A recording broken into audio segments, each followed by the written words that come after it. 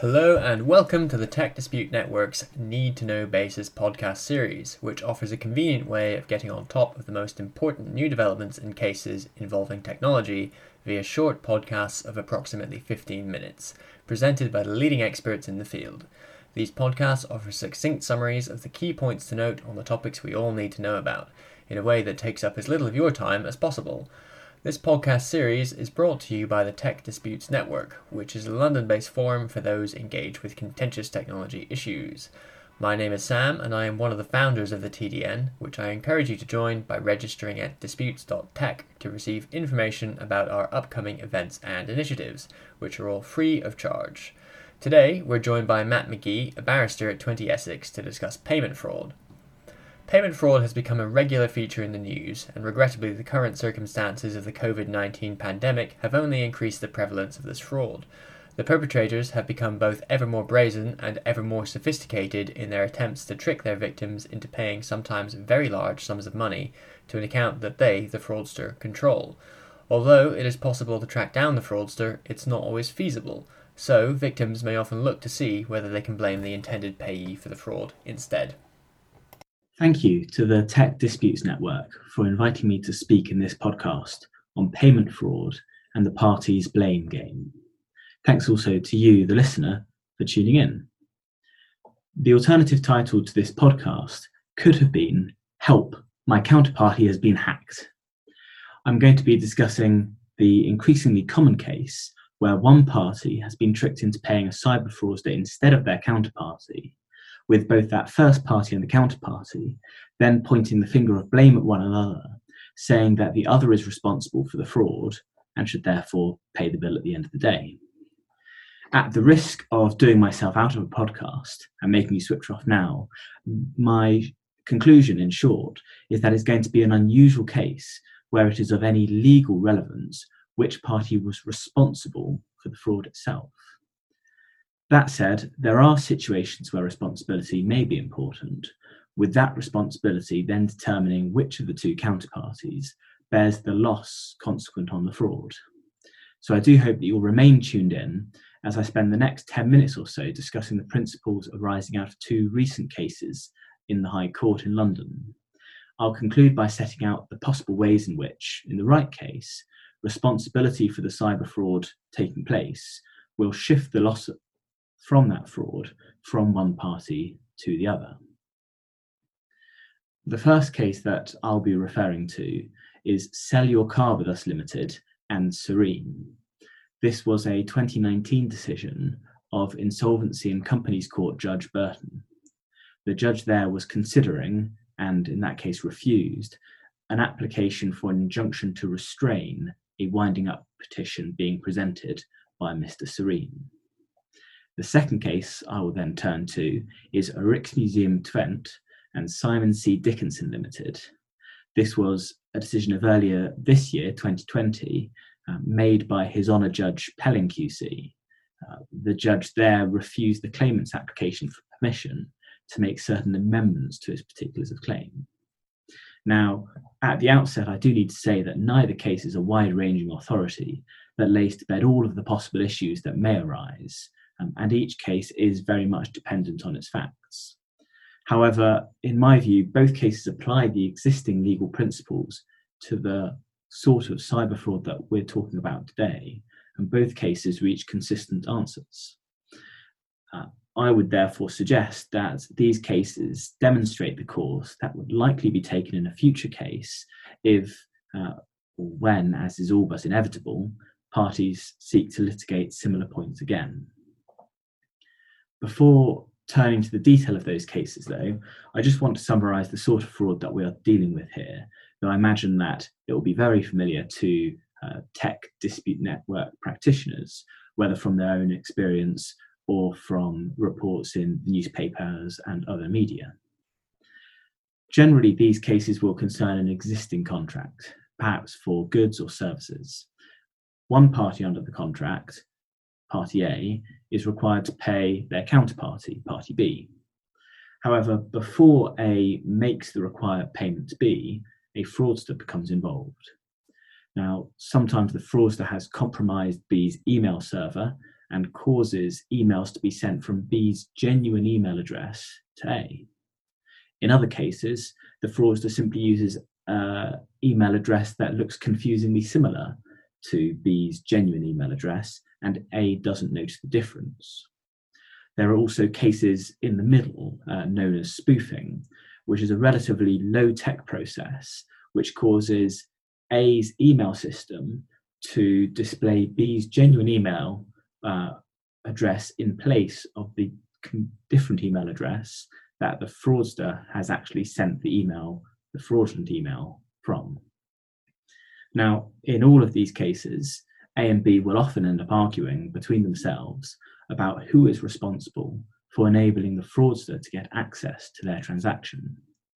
Parties will often want to run off and engage in wide-ranging and invariably expensive forensic exercises where computer experts will examine both parties' computer systems in an effort to determine which, if either, was hacked and how the fraudster came to send the fraudulent email instructions.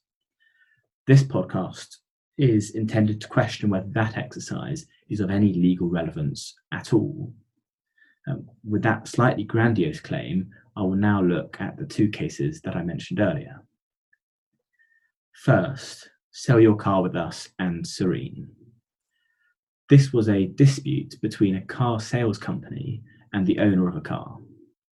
Under the parties' agreement, the company sold the car to a third party and was then obliged to pay over the sale proceeds to the car's now former owner.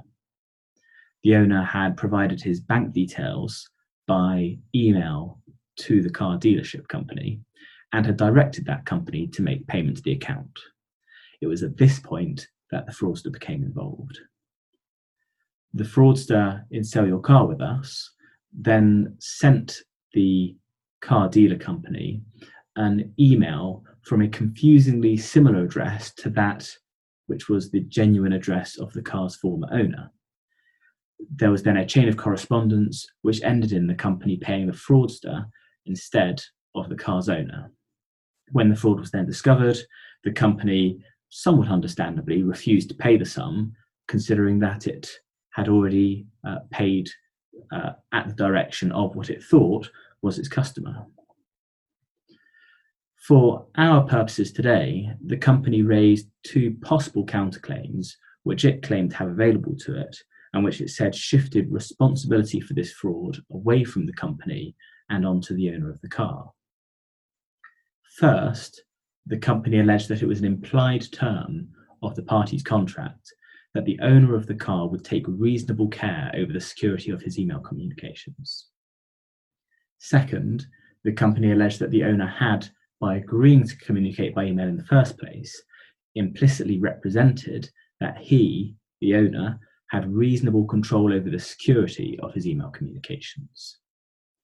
In the first case, the company said that the implied term was breached, and the alternative argument, based on the representation, was that that was in fact a negligent misrepresentation under Section 2.1 of the Misrepresentation Act 1967, and in either case, the company asserted that it was entitled to claim damages from the owner, which would be equal to, and therefore extinguish, the debt that owner was claiming. The debt being, of course, the underlying sale proceeds of the car that had been fraudulently sent mistakenly in line with the fraudster's instructions. Now, the question for the judge in this case was whether either of these counterclaims were genuine or serious. That was the test that the judge had to consider in that particular instance, and the judge commented that this was a low threshold that the company had to meet.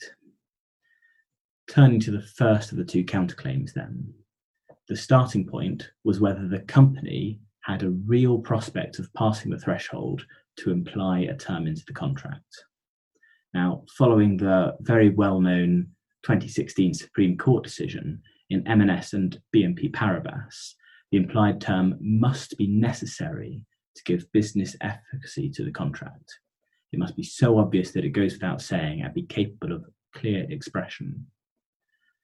The judge in this case, Sell Your Car, also referred to the 2017 decision of the Privy Council in Ali and Petroleum Company of Trinidad and Tobago, which confirmed that it's irrelevant that the proposed implied term would have improved the contract or that it was fair or reasonable.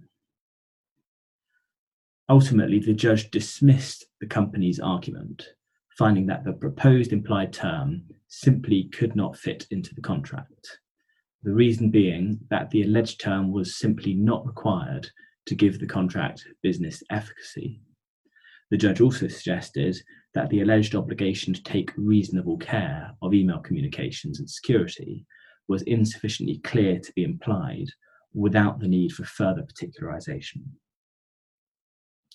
As to the second counterclaim that the company raised, this based on the misrepresentation, the company was again reliant on implication, this time implying an extra contractual representation by the owner to the company, namely about the care and security that and control that the owner had taken over their email account. Now, applying basic contractual principles, the alleged representation must have been a representation of fact made by the owner. The owner must have known that representation to be false, and the company must have relied on the representation when entering into the contract.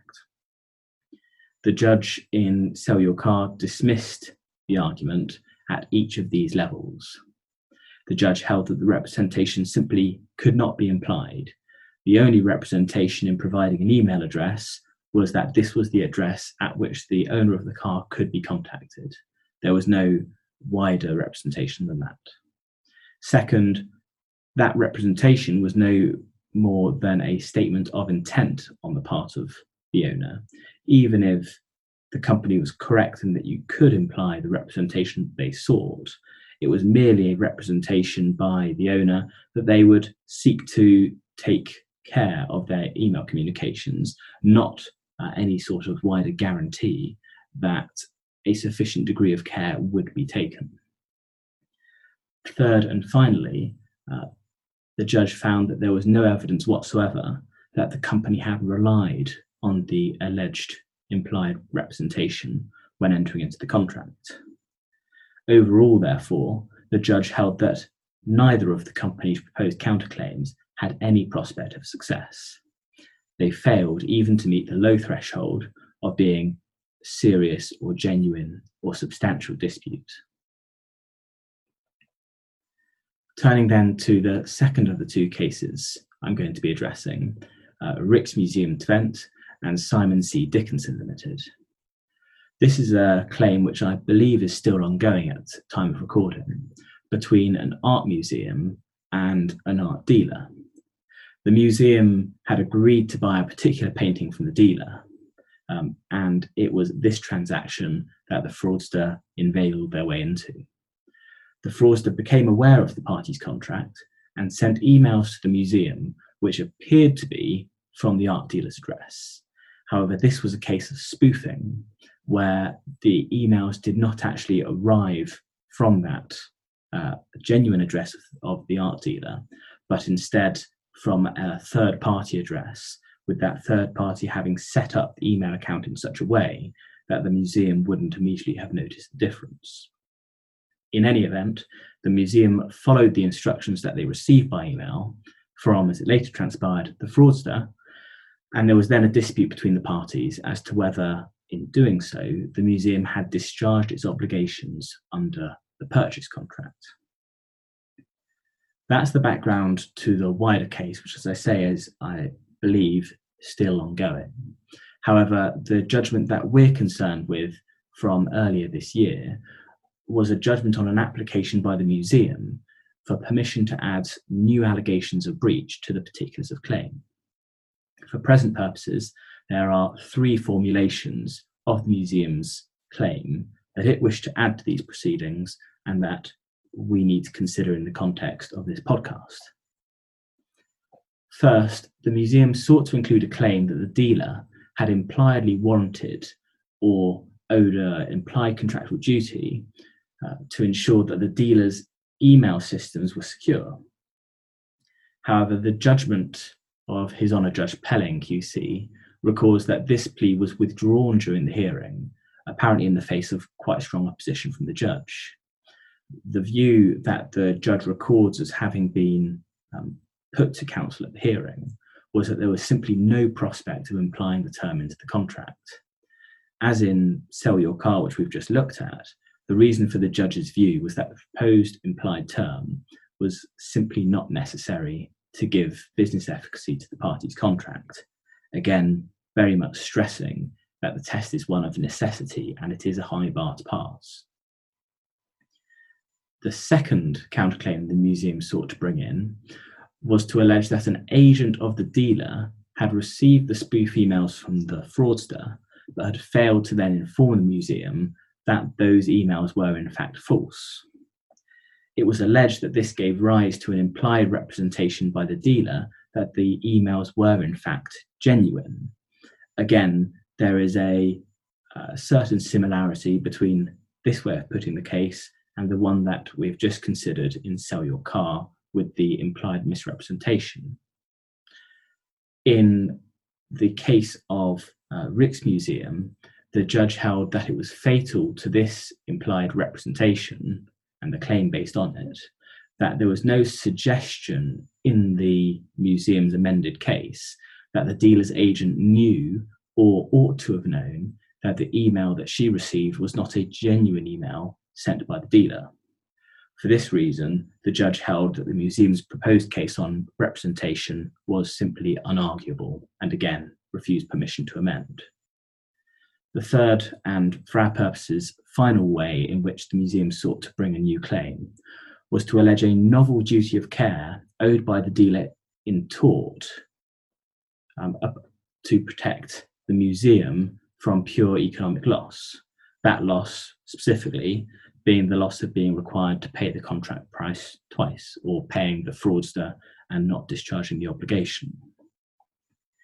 In considering whether there might be this novel duty of care, the judge referred to a line of authorities ending with the 2018 Supreme Court decision in Playboy Club and BNL.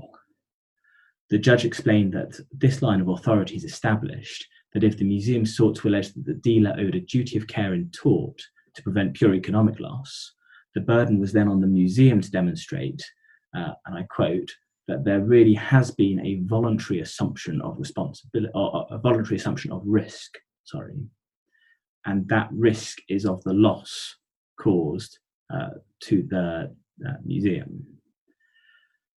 In the absence of a real voluntary assumption of risk by the dealer, a crucial element of the suggested novel tort is simply not present, and the claim therefore must fail. The judge did not consider that there was any basis to establish that voluntary assumption on the facts before him.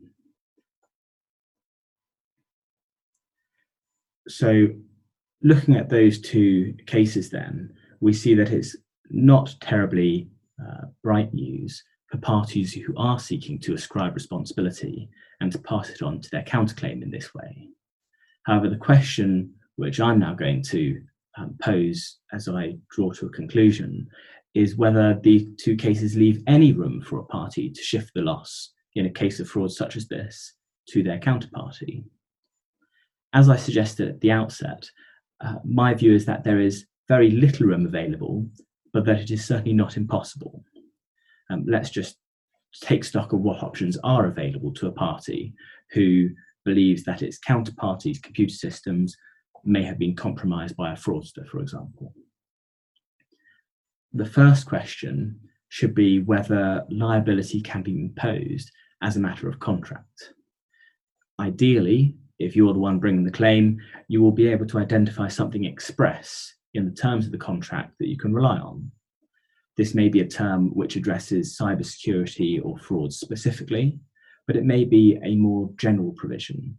It might be worth, for example, carefully scrutinizing terms relating to confidentiality and security of information, for example. The question to be asked is whether the counterparty may have been said to have breached this express term if, for example, they had some substandard cybersecurity measures in place, which then enabled the fraud to take place. That, as I say, is the ideal situation. Unfortunately, I think it is certainly unusual that there are express terms such as that which can be used. Generally, one therefore has to fall back to the option of seeking to imply a term dealing with this particular matter. As we saw, this happened in both Sell Your Car and Rijksmuseum. Unfortunately, in both cases, that failed. Whether you can imply a term or not does hinge on passing that necessity test. It will be an uphill struggle, but it will also be inevitably highly fact-specific. So in the correct case, it is certainly one that is worth exploring. That's the contractual way of bringing the claim, but what if that's not available? What then are the prospects of a claim in tort? Now, this brings us to Rijksmuseum again, and the attempt to construct a novel duty of care to prevent one's counterparty from suffering pure economic loss through this sort of fraud. As the judge indicated in that case, if you wish to plead a novel duty of care such as this, you do need to establish it from first principles in any given case. In particular, the onus will be on the claimant or the party alleging the duty of care to prove that their counterparty voluntarily assumed responsibility towards it, the first party, and that the first party who is alleging this novel duty in fact relied on that voluntary assumption of responsibility. So there will have to be factual matters that you need to plead to establish both the voluntary assumption of responsibility and the subsequent reliance. Absent a compelling case on both of those elements, the claim is, I'm afraid, all but doomed to fail. The other suggestion, which was made in both Sell Your Car and Rijksmuseum, was that there was some sort of implied representation made by the parties whose computer systems were said to be compromised.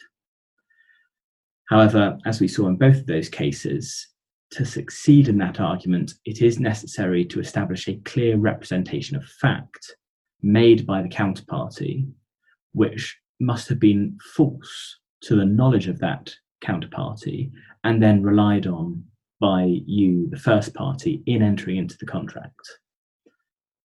In Sell Your Car, all of those elements were missing. In Rijksmuseum, the judge disposed of the matter purely on the basis that the knowledge element was missing, but it might equally be anticipated that the museum in that case would have encountered difficulties in respect of the other elements had the matter continued any further. So it does look difficult to establish a prima facie case on liability. And I will also add to that if a prima facie case can be established, the party seeking to rely on it will then also have to grapple with potentially difficult issues concerning both causation and remoteness. Both of those are elements that a party would be well advised to give serious consideration to before going too far down the line in bringing these sorts of claims. Bring matters to a close then. By way of conclusion, overall, there are limited avenues by which one party can seek to make their counterparty liable for a fraud due to that counterparty being allegedly responsible for facilitating the fraud in some indirect way, for example, by having lax cybersecurity. Taking a step back, and as a matter of principle, this is not a terribly surprising result. The courts, particularly in the two cases that I've been referring to, have shown an understandable reluctance to make one party responsible to their counterparty to maintain a standard of cybersecurity themselves so as to protect their counterparty from the risk of harm. Now, despite that being a difficult proposition to establish to start with, That's certainly not stopped parties in these reported cases, or I should also add in other cases that I'm aware of, from trying to establish such a duty. I suspect that more attempts will probably be made in the future by other litigating parties, and I can only hope that this podcast has been helpful in the event that you find yourself needing to deal with one of those situations from either side of the fence. Once again, thank you very much to the Tech Disputes Network, and of course to you for listening.